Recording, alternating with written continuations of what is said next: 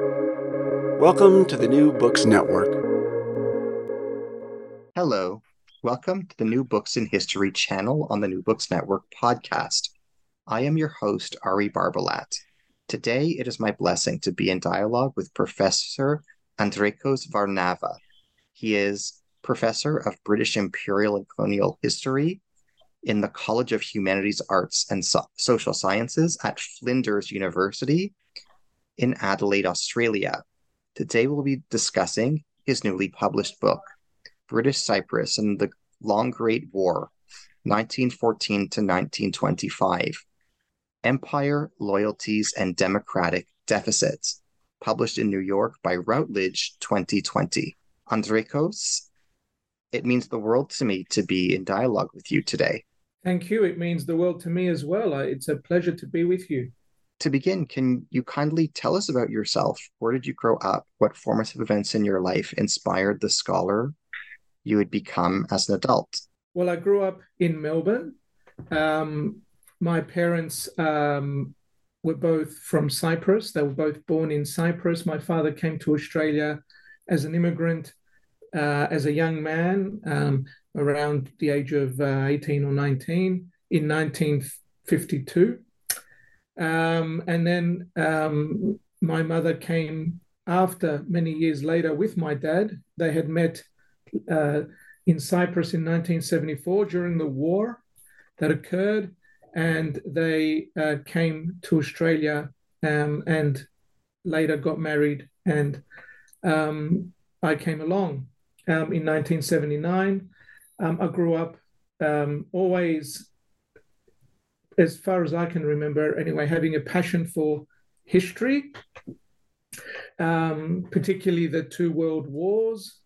Part of that was, I suppose, facilitated by watching a lot of old movies, which I think is a good way of, getting into history. And I just pursued history once I went to university and immediately fell in love with the study of history and made a decision to try to pursue it all the way.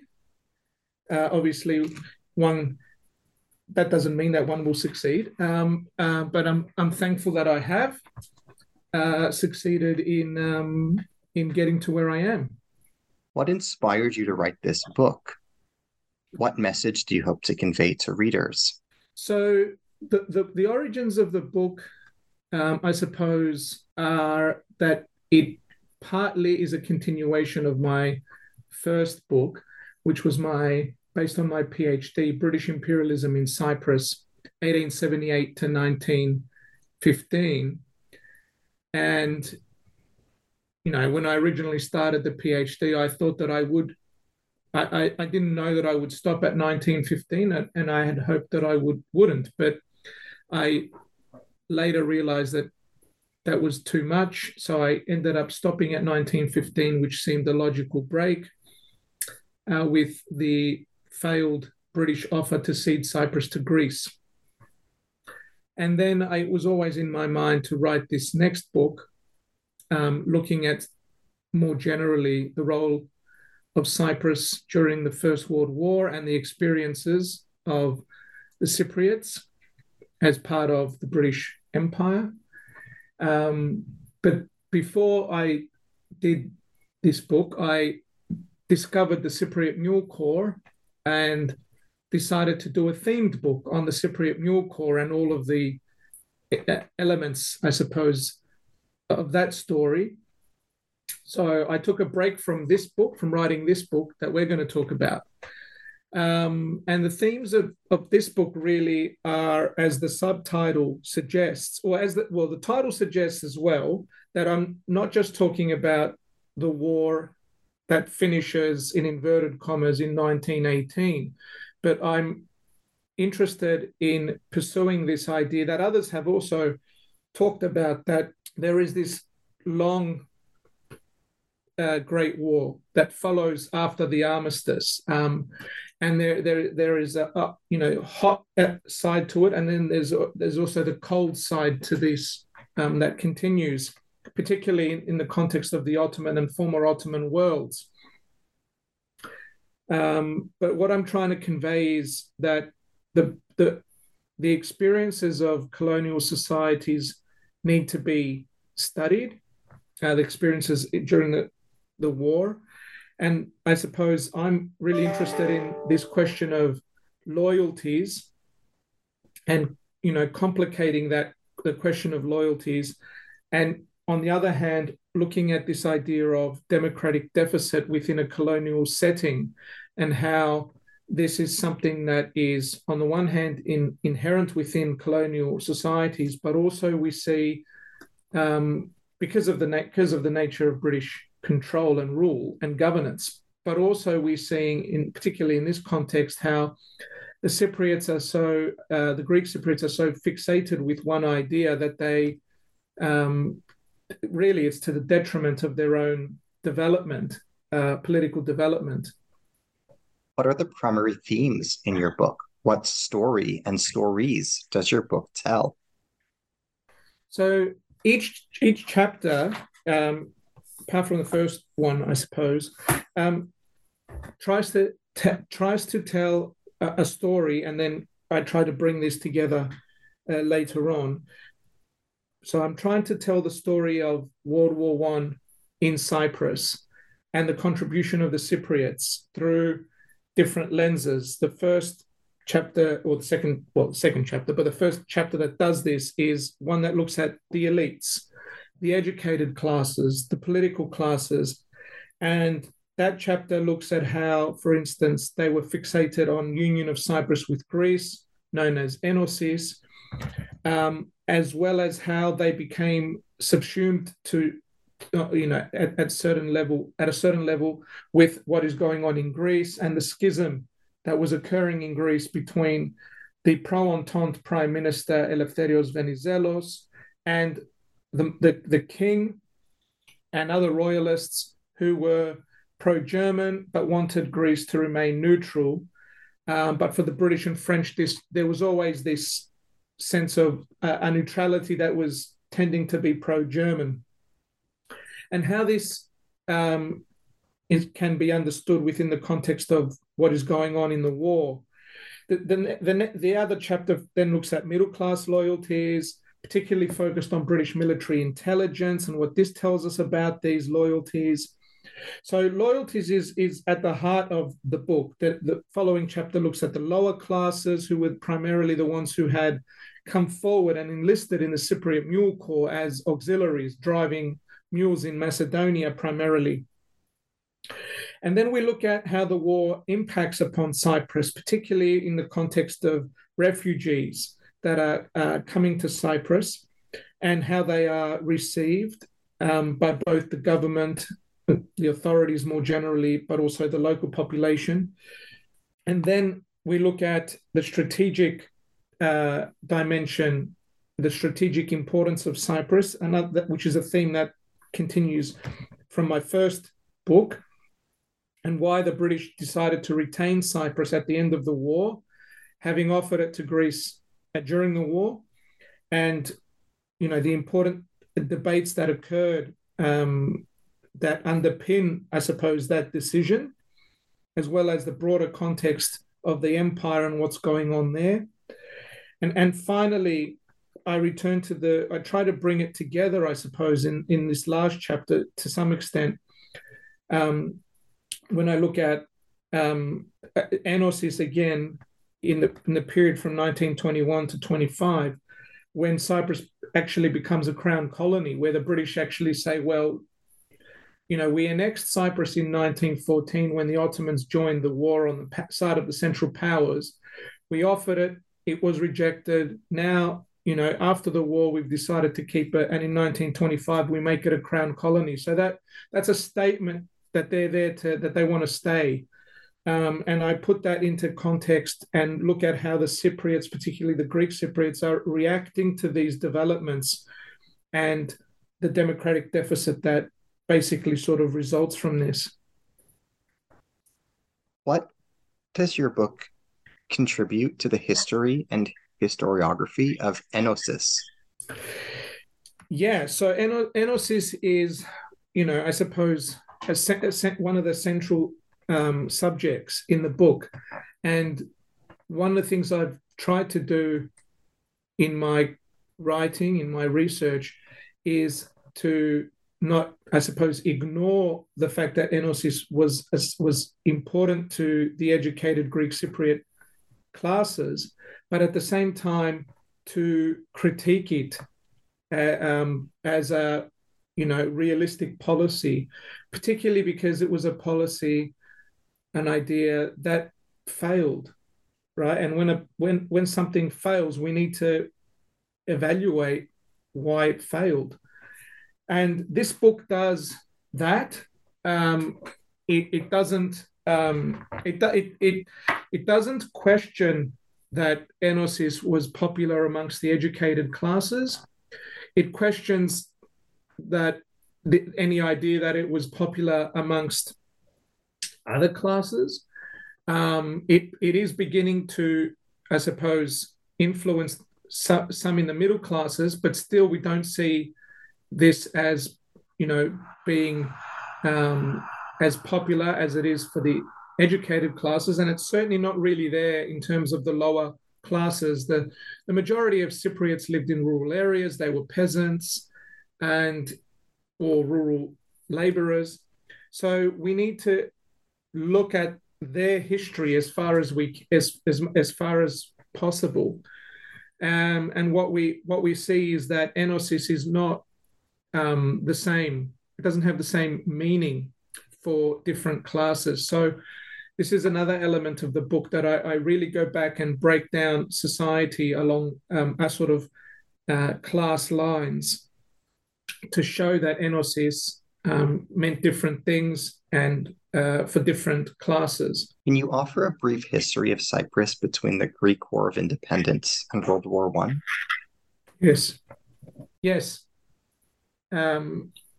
So the first chapter looks at basically the period of my first book, and the subtitle of the chapter, The Consequential Possession, is taken from that book. But I do add, it's not simply a summary of that book. I do add more here than I did in that earlier book, and that's partly connected to the fact that I've developed, as a historian since publishing that book in 2009. So I talk about some of the same themes and,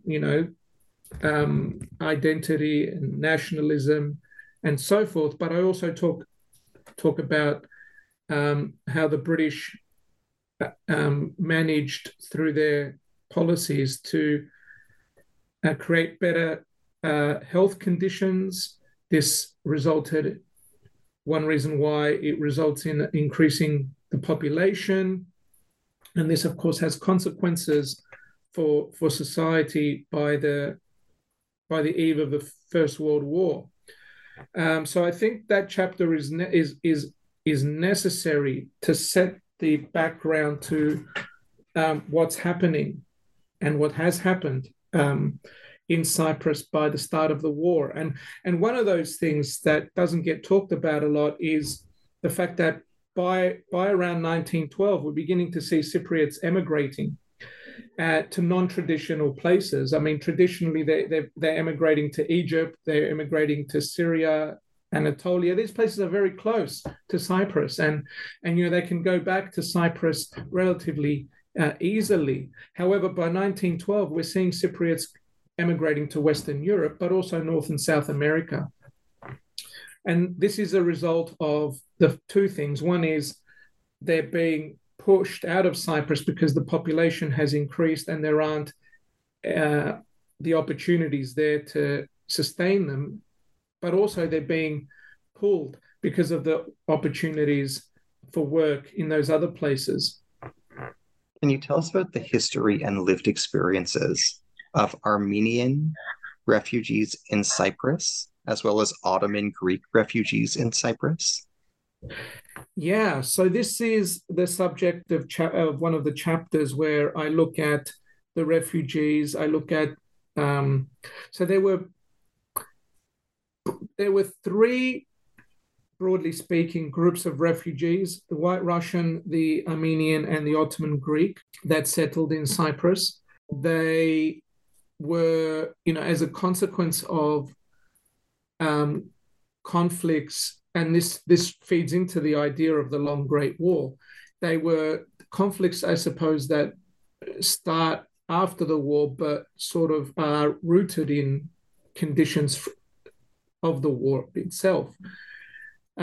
So probably out of those groups, the most, in the end, not many of the White Russians ended up staying in Cyprus, and the vast majority ended up being moved to the Balkans. The Armenians were being expelled after the war. Those that survived the genocide were promised that they could return to their homes. They were supposed to come under French control in and around Cilicia, in southeastern Anatolia, and sort of further north as well, but they're being expelled by Turkish nationalist Kemalist forces, and they make their way to Cyprus. They're actually quite a sizable community. They were primarily folk who were skilled in, they could open their own businesses. Very quickly, they also, for example, form the Melkonian Institute as a school that evolves into attracting Armenians from various parts of the Middle East. We probably know more about the Armenians than we do about the Ottoman Greeks, who become, to some extent, subsumed into society because of their names. You can distinguish an Armenian in Cyprus by their name. It's a lot harder to do that for Ottoman Greeks. So it was a little bit more speculative, the research on the Ottoman Greeks, but there's no doubt that they were more, let's say, welcomed by the elites, and they were pressuring for more to be allowed in, partly because, of course, this would alter the demographic dynamics in their favor, because the censuses that were occurring would basically be counting the population according to their religion.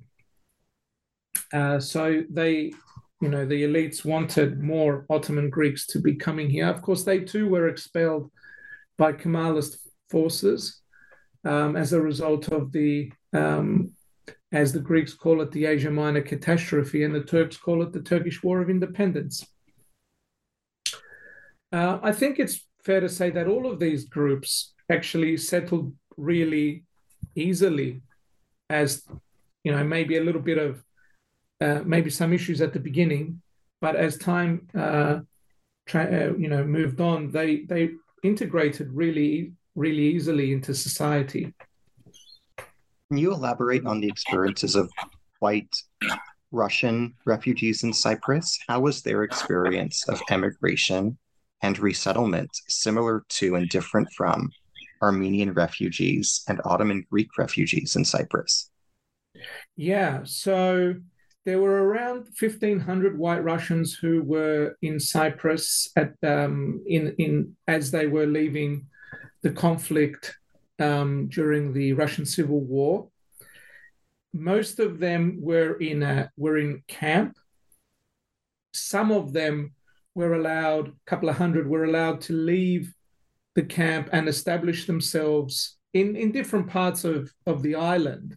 Most of these people managed to either get a job or start a business. Many of the people we're talking about, for example, had a medical career, so they opened up a clinic.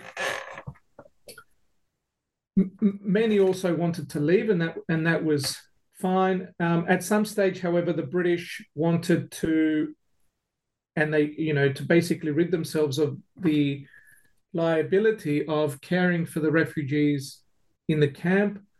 There were several efforts to remove them. Eventually, after a few failed attempts, they managed to have them finally removed to the Balkans. And initially, they wanted all of them to leave, including the ones who had established themselves outside of the camp. However, there was support amongst the Cypriots for them to stay. And eventually, after they petitioned, after they also signed guarantees that they wouldn't be a liability on the government, there were around 100 or so who were given permission to stay in Cyprus. And some of these people were made important contributions to Cypriot society: doctors, engineers, and others, teachers. And like I said, they integrated relatively well into Cypriot society. And also, we know, during the interwar period, some were also able to bring their families from elsewhere there and to Cyprus. And eventually they took out, Cypriot, British, whatever, citizenship as well, nationality. What is your book's contribution to the history and historiography of World War I? So the contribution is that this is one of the first books that looks at colonial societies during the Great War.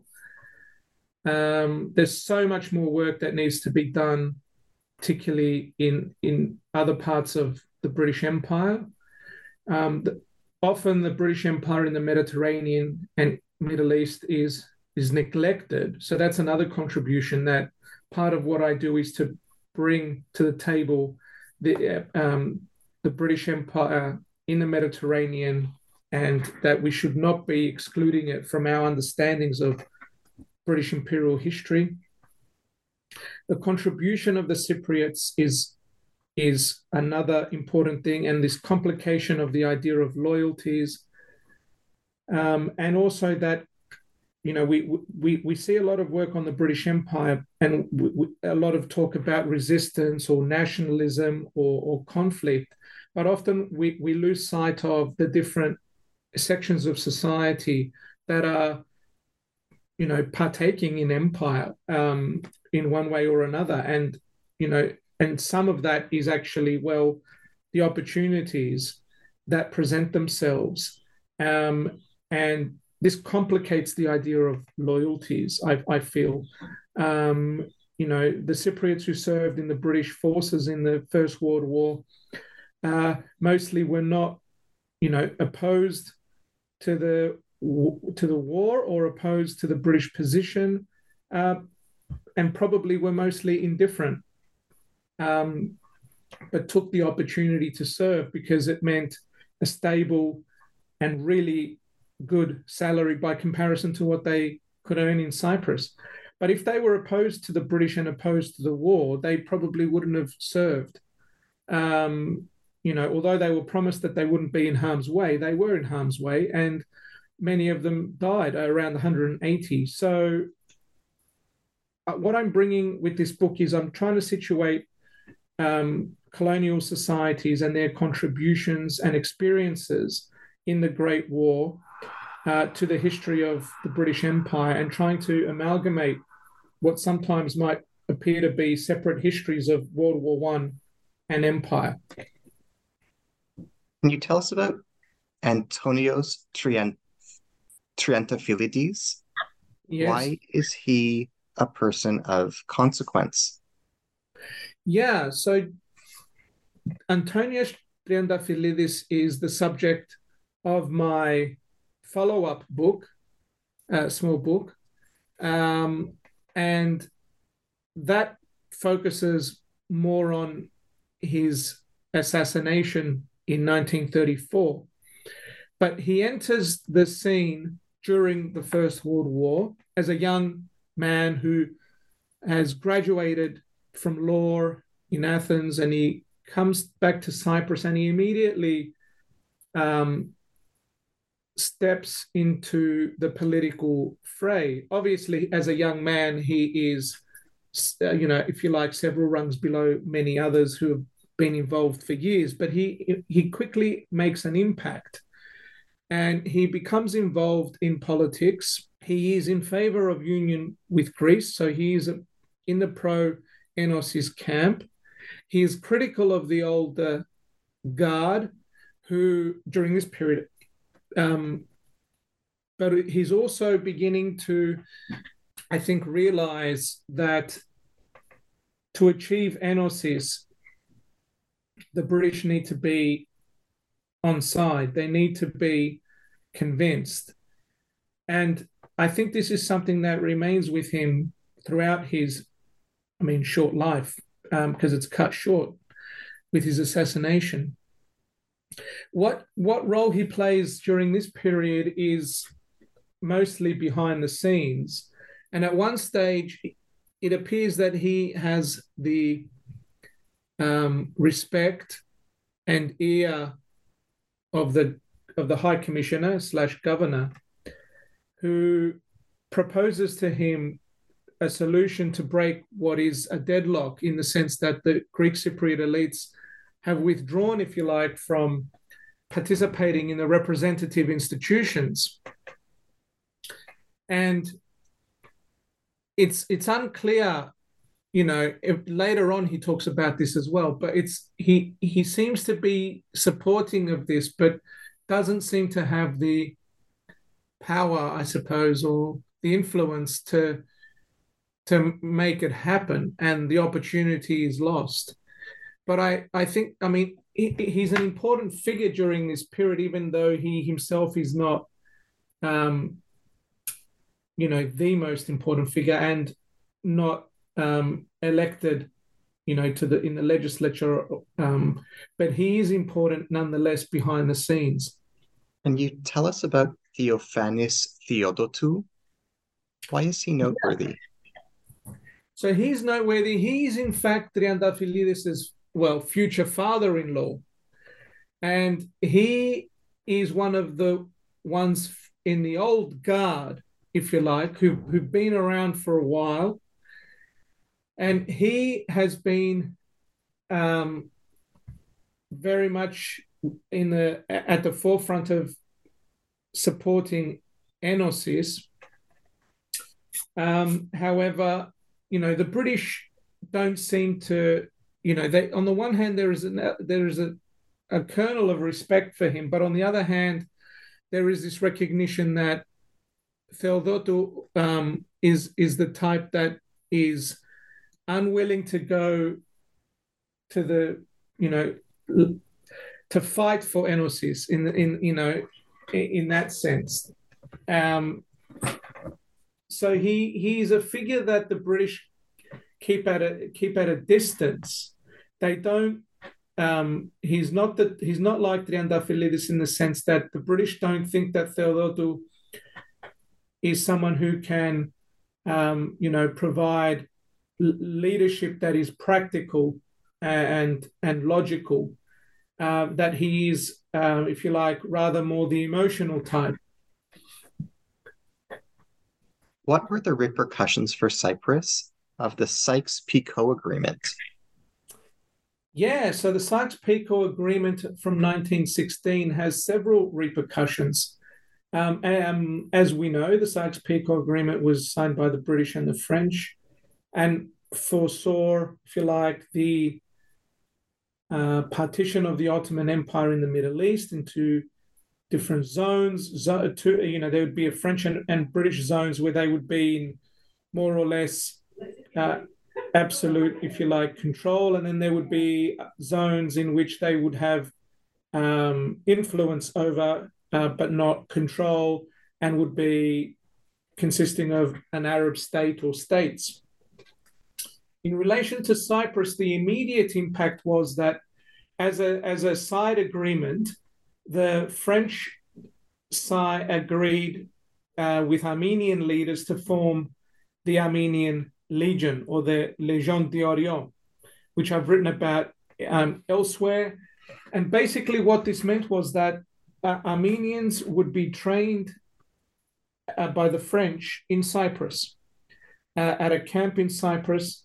So this, post dates the genocide, and the majority, well, or not majority, but a good proportion, probably around 40%, came from the United States to be part of this legion.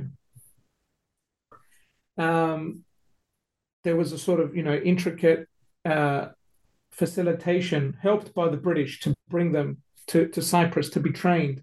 And they served in the French forces, limited as they were in the Middle East, in the Palestine campaigns, and also then as part of the French army of occupation of Cilicia. But they were trained in Cyprus. So this impacted Cyprus, particularly the eastern part of Cyprus where the camp was.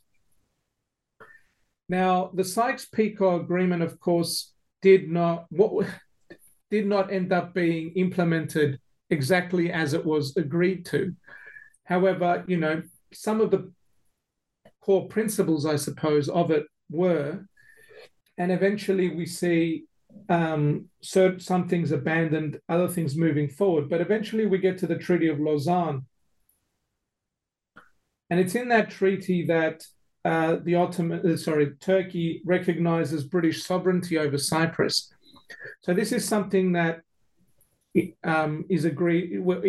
something that the British have basically had on the table, I suppose, to do much earlier, and had it basically agreed with the French that they would not cede Cyprus to Greece without to another party without French consent. And this moves into basically the British staying there. Can you tell us about proposals to establish a Cypriot legion in the British Army? Yeah, so the proposals to establish a Cypriot legion in the British Army originate with a fellow called Physienzidis, who was based in Egypt. He was pro-Venizelos. He was a Venizelist. And he made a proposal to establish a Cypriot legion that would fight on the side of the Entente. However, the British were totally against any proposal like this, because they worried that it would then be used to say, well, look, we fought on your side, now we want you to give us to Greece. They also didn't really have a great deal of faith in the proposal, but they were always skeptical about proposals like this. They were skeptical about the early proposals to form a Jewish legion. Eventually, they came on board with that. And they were also skeptical about the very early ideas to form an Armenian legion, which predate the Sykes-Picot Agreement. And they rejected those. The French rejected them. It was only after Sykes-Picot comes in that the French revisit the question of forming an Armenian legion. But the Cypriot one never got off the ground. Can you tell us about Eleftherios Venizelos and his attitude towards Cyprus? So Venizelos was Prime Minister of Greece from before the war. He was a reformist prime minister who basically comes to lead, though himself was not really a part of the overthrow, if you like, of the older political order some years before the outbreak of the First World War. He comes from Crete. He was a revolutionary leader in Crete, and he implements numerous reforms in Greece. He never, I suppose, hid the fact that he was pro-British, that he was an Anglophile.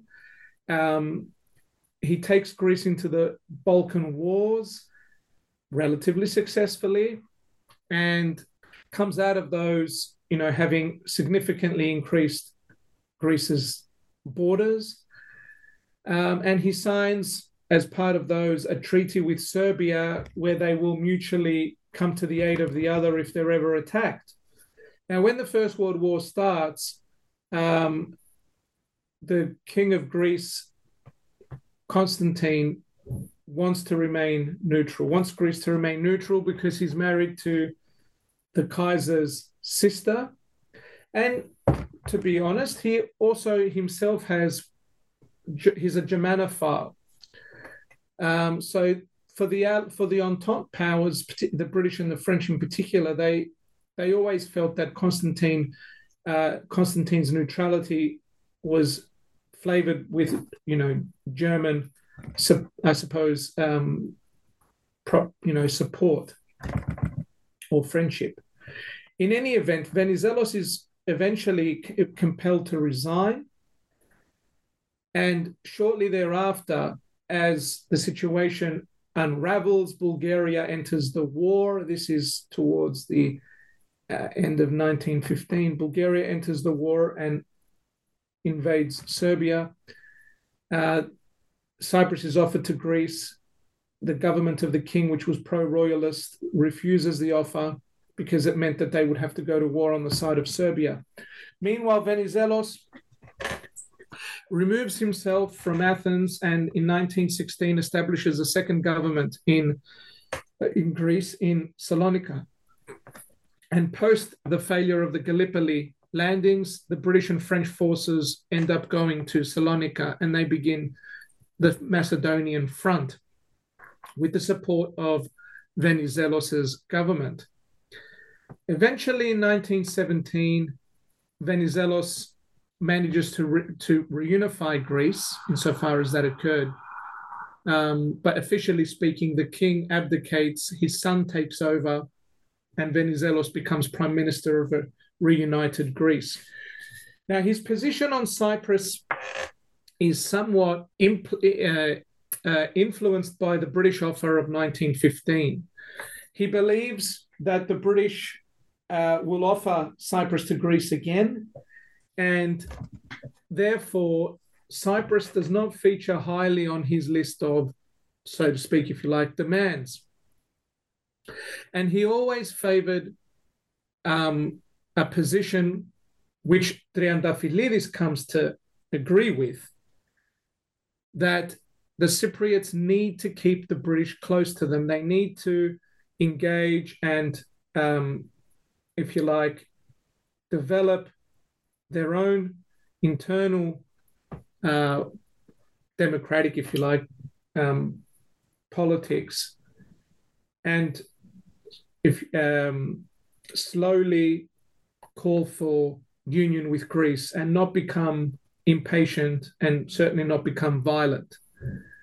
And when we do see violence in 1931, Venizelos is opposed to it, and he criticizes what occurs when there are attacks on government buildings and including the burning of Government House in Nicosia. So he always favored an approach, if a more, I suppose, constitutional approach to bringing about enosis. Who was Haji Eftichios Haji Prokopis? Can you describe his significance?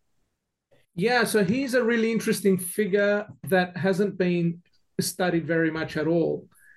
He was a mayor of his very large village in Nicosia, Deftera, and a member of the Legislative Council.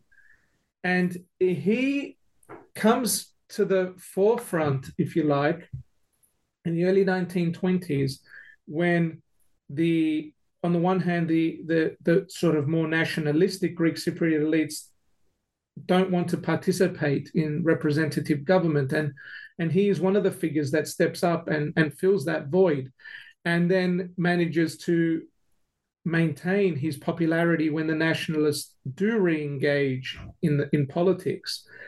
And the British basically consider him to, and others, he isn't the only one, but he's the most successful, one of the most successful ones, as, if you like, this independent local force who is highly popular amongst his constituents. And if my memory serves me right, he beats Theodotou in one of the elections. And he does a lot of very important work in bringing about changes and infrastructure changes and other types of development for his constituents. What was the spectrum of opinion within Cyprus regarding enosis? How did Armenian, Maronite, Catholic, and Muslim Cypriots view enosis? Well, generally speaking, Armenians, um, uh, Maronites, Turkish Cypriots, Muslim Cypriots, if you like, were opposed to Enosis. They saw it as a threat. They were demographically speaking in the minority. Turkish Cypriots numbered around 20%, and they always opposed the idea of Enosis. They always saw it as a threat to their even to their very existence in the island. And the Armenians, Maronites, other minorities took the exact same view, and consistently stated in petitions to the government whenever Enosis was being hyped up by certain Greek Cypriot nationalists, because of course the Greek Cypriots themselves were never really united behind Enosis. And the book talks about the class dimensions of this as well. But these other groups, they were always opposed. What is your book's contribution to the history and historiography of Greek nationalism? So, on the question of Greek nationalism, the book basically says that not everybody who may have considered themselves Greek danced with one tune to Enosis. And there's basically a transition going on in Cypriot society across, the first decades of British rule and well into the 20th century, which is really a more top-down type of transition in which the educated classes are basically saying that Orthodox Christians are Greek and belong to the Greek world. And this comes into, I suppose, conflict with the identity that had been dominant during the Ottoman period, which was Romiosini, or the idea that Orthodox Christians are Romans, Romni, basically from the Byzantine tradition. And in some, in the early period, there is a tension here, even within the church in Cyprus, which is, of course, quite dominant on some levels, that this is an alien idea, that nationalism is alien concept to our religion. But eventually, by the First World War, there is a sort of accommodation happening whereby the church, I think, feels that, well, this is the only way that we can oppose the British. And through Enosis and through cultivating Greek nationalism. But it takes a long time for this to filter down through the middle classes and through the lower, and eventually to the lower classes. And this is a process that is ongoing certainly during this period. How was Cyprus's geopolitical importance evaluated before, during, and after World War I? How did the strategic value of Cyprus in World War I impact the course of the war? Okay, so these are interesting questions. When World War I begins, there is a general consensus amongst the British that Cyprus was an inconsequential possession, and that its only real importance lay in the fact that it could be given up for something better, for something more advantageous. There was, for example, a proposal to cede Cyprus to Greece even before the war started, in exchange for control and using a naval base in the Greek island of Cephalonia, which is one of the Ionian Islands. That didn't materialize, but the importance of this is that Cyprus remained, even when the war started, as a pawn, really, to be given up. There were hardly any troops in the island. There would never have been any attempt to maintain the island, to take forces there to defend it if it were attacked. During the war, Cyprus, of course, of course, the war was around Cyprus. So the real importance for Cyprus, the real importance of Cyprus, sorry, was to basically not leak information to the enemy, because of its connections in particular and to Egypt. Now, what they did not know at the time was that what was going on in the war itself in Egypt, in Palestine, but also the what was going on in a limited way in Cyprus. For instance, the base that was training the Armenians or whatnot. What they didn't realize is that at one point during the war, a group of Turkish Cypriots stole a small vessel, went over to Anatolia, and basically spilled all of these secrets. And this is corroborated by the fact that they then flew airplanes over Cyprus and took photographs of the military installations. However, the role of Cyprus during the war was, I would say, relatively limited. After the war, when the British begin to consider the question of whether they should keep it or not, basically those who are coming up with the different reports, they've already made up their minds. They already have a position. We don't want to give Cyprus up, and they begin their emphasis is on the potential future strategic value of Cyprus, rather than the value that they can turn back to and say, well, look, it was a critical air base or it was a critical naval base or whatever. It was neither of those during the war. So they're basically talking about potential strategic value. So based on that potential strategic value, they make a decision to keep Cyprus. Now, that potential strategic value does not materialize post-war or even into later parts of the interwar period. They don't develop Cyprus as an air base. They don't develop Cyprus as a naval base. And they do revisit the question in the mid-30s again. But ultimately, they decide on the eve of World War II to actually sign a treaty with Italy, trying to appease Italy. They didn't just appease Germany, they appeased Italy by signing this deal. And as part of this deal, they said, well, we won't develop Cyprus into a base without Italian consent, which is an extraordinary thing to agree to when Cyprus was part of the British Empire. Can you tell us about Archbishop Kyrillos II and Archbishop Kyrillos III? What roles did they play in Cypriot history during the period of time that you chronicle? Yeah, so they are very important figures from around 1900. One of them dies during the war, and then the other one takes over, and he dies in the early 30s. Now, from 1900, there is what is known as a schism in the Church of Cyprus after the death of the Archbishop Sophronius.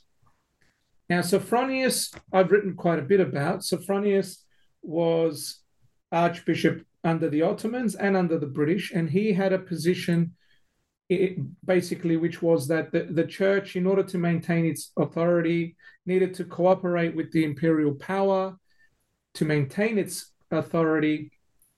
But the British didn't want to do that. But he never really abandoned that view, and he was never a champion of Enosis. However, the two who vied to replace him, who ended up being Kyrillos II and Kyrillos III. Kyrillos II was the more nationalistic firebrand. Kyrillos III adapted Sophronius's position into what we might call a position of soft enosis. Basically, this being, well, the British will give us Enosis, and we just need to hold tight and be good. And eventually, he sort of comes to somewhat change that position, modify it, I suppose. But the first one, Kyrillos II, he eventually becomes archbishop towards the end of that first decade of the 20th century, because the schism lasts for most of that decade. He doesn't serve as archbishop for very long because he dies in 1916, I think. And then Kyrillos III takes over. And he goes to London on several occasions after the war, but he fails to convince the British to give Cyprus to Greece. Because by that point in time, the British have decided, well, we don't want to give Cyprus up. And they cite those, strategic concerns and the potential of Cyprus to have a strategic role in, Britain's interests in this part of the world. So Kyrillos basically, to some extent, is less ambitious and less active than his predecessor, and there is a greater role for the politicians under his tenure as archbishop. But both of them ultimately, don't end up succeeding. What was the Cypriot Mule Corps? Can you explain its importance? So, the Cypriot Mule Corps is the subject of my second book and features here in this book as one of the chapters. Basically, when the British and French had to abandon, I suppose, their Gallipoli campaign, this coincided with Venizelos in Greece establishing his second government in Salonika, and the British and French forces went there and established the Macedonian front. Macedonia is a hilly, mountainous terrain, and they immediately realized that they needed mules to transport goods and other items, and indeed wounded, to and from the front. Somebody there knew that Cyprus had mules, and that the mules in Cyprus were of a particular type that was conducive for these purposes. And then very quickly they realized, we're going to need people to, handle the mules. Originally, they recruited some Macedonians, but then Venizelos, I think, was like, well, no, I'll want them for my forces. So that was quickly abandoned, and then they hit on the idea of recruiting from Cyprus. So in order for this to happen, the High Commissioner of Cyprus at the time, Sir John Clawson, suspended or banned the emigration of Cypriot men of military age, because they were beginning to leave to go to various countries beyond the usual countries of Egypt and other neighboring countries like Egypt. They were going to Western Europe, North and South America. But once this was turned off, they were basically pushed into enlisting into the Cypriot Mule Corps. They were paid a very good salary of over £3 a month. Some of them also were able to serve in other capacities, which meant more money. Some were foremen, some were interpreters, others had specialty sort of jobs, but most of them served as muleteers, and basically they were attached to different units of the British Army. Mostly they served in Macedonia, although some of them had to follow their units to Egypt. After the war, they also served as part of the British Army of Occupation of Constantinople or Istanbul. The incentives for the Cypriots, who were primarily, almost 60% of those who served were from rural areas, from small villages of less than 900. The incentive was the wage. And there was a scheme also whereby the British would take a portion of their salary to give to their dependents back in Cyprus. Their contribution was very substantial. I mean, over 20% of the Cypriot male population of military age served.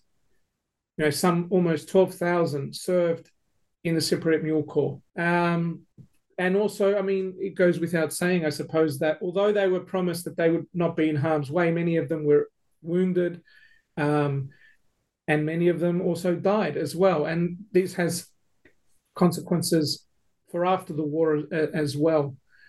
But the Cypriot Mule Corps was a very important event in Cypriot history. So many men left the island during that time, yet it was suppressed from the historical consciousness because, well, it doesn't gel right for the nationalists to draw attention to this overwhelming service, when on the other hand you're calling for the British to leave the island and to give it to Greece, because very few, by comparison, served in the Greek forces during this period or even after the war from Cyprus. Can you tell us about Sir John Clausen? Can you describe his historical importance and his legacy in Cypriot history? So Sir John Clausen was the High Commissioner of Cyprus for most of the war. He had prior to this served in Malta, and he had also served in the colonial office. He was appointed High Commissioner at a time when the previous High Commissioner, Hamilton Gould Adams, who's the subject of another article that I've published, he was basically, I think fair to say, removed from his role because he was considered to be not suitable anymore, and he was appointed Governor of Queensland, and Sir John Clausen replaced him. Now, Clausen was a very practical, level-headed High Commissioner. He tried to, on the one hand, do as much as he could for the war effort without rocking, I suppose, the boat in Cyprus. His main focus was to not antagonize the Cypriots. And like I said, he was the one who was instrumental in the successful recruitment of Cypriots into the Cypriot Mule Corps, for example. He died in office towards the end of 1918. He's not very much, very few of the high commissioners and governors of Cyprus are remembered by the Cypriots because, for them, they're British and they don't want to remember them. But a lot of them did a lot of important, things in the country, particularly around infrastructure, particularly also in investing in public health and other areas as well. Can you tell us about Sir Malcolm Stevenson? Why is he notable? So he replaces Sir John Clausen as High Commissioner. Initially, the appointment is a sort of, acting in the role, but then he is eventually appointed to a full term, which means also that he's one of the longer serving High Commissioners. This goes into when Cyprus becomes a crown colony as well. He has a different, I suppose, legacy than Clausen, because for some Cypriots who know, I suppose, a little bit about their history, although it's completely one-sided, Stevenson is a little bit of the bogeyman because he is considered one of the people who prevented enosis from occurring after the First World War. And he is accused by some on the Greek Cypriot side of the literature for antagonizing Greek Cypriot politicians. And so my book actually, not that it's, in any way pro-empire, certainly not, but what it does try to do is give context to his actions and also point out that it was also the Greek Cypriots who refused to engage in the political process and removed themselves from representative institutions at a time when probably, they shouldn't have done that. And basically, blaming Stevenson only. So there is an element of him also being responsible as well, However, blaming him entirely is not really the full picture. What is your book's contribution to the historiography of the British Empire and Commonwealth?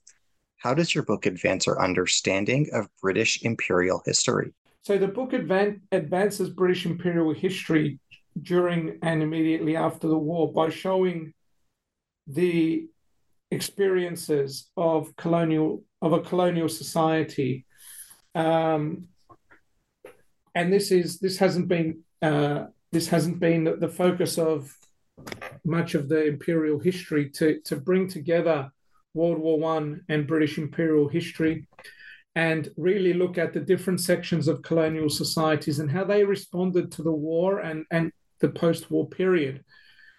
So that is primarily the main contribution, as well as, more broadly, how the British went about maintaining and consolidating their empire after the war, certainly in this part of the world, in which their interests were increasing because, of course, they take up mandates for Palestine, mandates for Jordan, mandates for Mesopotamia, what becomes Iraq. So they are really on the ascendancy here. And Cyprus needs to be part of that story as well. Can you tell us about the dynamics of intercommunal relations in Cyprus between religious groups and between refugee communities during and after World War I? So, yes, this is a very interesting question. I mean, there's a lot of debates around the question of the relations between particularly Greek Cypriots and Turkish Cypriots. And again, I think by taking the approach that I did in the book to look at the different sections of society, I think it's pretty obvious that we can see that there isn't one exact answer for this. I mean, generally speaking, the relationships were good. However, if we're looking at the more educated elites, there is clearly tensions and potential there for conflict. At the lower levels, that's less so. However, there are also, as a result of also the war, there are certain tensions at certain times that potentially could spill into violence, not in rural areas, in urban areas. So this is where we are seeing, I suppose, on the one hand, some movement from rural to urban, and the process that they've undergone to be, I suppose, radicalized. However, generally speaking, although there is the British fear the potential for conflict, their policy of trying to keep the main two groups apart, which has negative consequences, also on the other hand prevents there being any serious clashes as well if that is threatened. Can you tell us about Cypriots' involvement in the Greco-Turkish War of 1919 to 1922? Yeah, so this is also the subject of another article that I published in Journal of Modern Greek Studies, in which I show that there was very, very limited, by comparison to the Cypriot involvement in the British forces during the Great War, there was very limited involvement of Cypriots in the Greek armed forces, both during and after the war. Mostly we are talking about Cypriots who were either in Greece at the time or in the Ottoman Empire, and were, either volunteered or were forced into either the Greek or the Ottoman armies. I also discovered that a number of Cypriots, Greek Cypriots, who were in Egypt and sometimes also in Greece, were forced into serving for the Greek forces, and even instances of Cypriots being kidnapped in Egypt. And that is the subject of that article. So I think we need to understand the context here, and the statistics, really, that very few, by comparison, served in the Greek and Ottoman forces either during or after World War One. Um, Can you tell us about the democratic deficit in Cyprus in the early 1920s? sure. So, what I mean by this is, most colonial societies, by the very nature of being colonized and subject to imperial control, have a democratic deficit.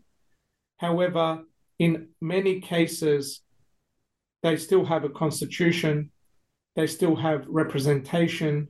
In the case of Cyprus, they have a constitution and they have representation.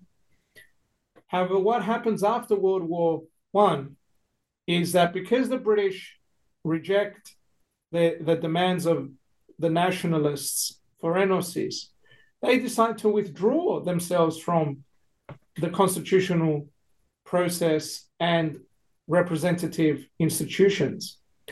And this is the start, even though they come back to it later on, nevertheless, this is the start of a radicalization of a certain number of Greek Cypriots into this idea that in order for us to succeed and bring about NOCs, we have to not only not cooperate with the British, but eventually they go down the line of violence. And this isn't something that just begins in the 1950s. This goes back to this period, and specifically it goes back to 1929. However, what gets formed, a political party that gets formed in 1929, which is a secret party essentially, and arms itself, it originates during this earlier period. As we bring today's dialogue to a close, Yes. Can you tell us about what you've been working on since completing this book? Where did your attention go since this has been behind you? Yeah, that's a really good question. What I immediately turned my attention to, if we're talking about connecting it to this book, was a small book on the assassination of Antonios Triantafyllidis. Nobody had written about this. There were files that were released by the British in recent years, known as the migrated files, the Foreign and Commonwealth files, FCO files, which had documents on the subject. And I decided to write a book about, the assassination, which was published a year after this book that we've been talking about came out. So that was my immediate research after that. And the other, I suppose, research was on migration, because firstly, I wanted to return to an important theme of Cypriot history that had been very largely either neglected, or in this case, there is this diaspora type of history which glorifies the migrants. But I wanted to talk about the hardships as well and the difficulties, as well as looking at it also from the point of view of the receiving country too.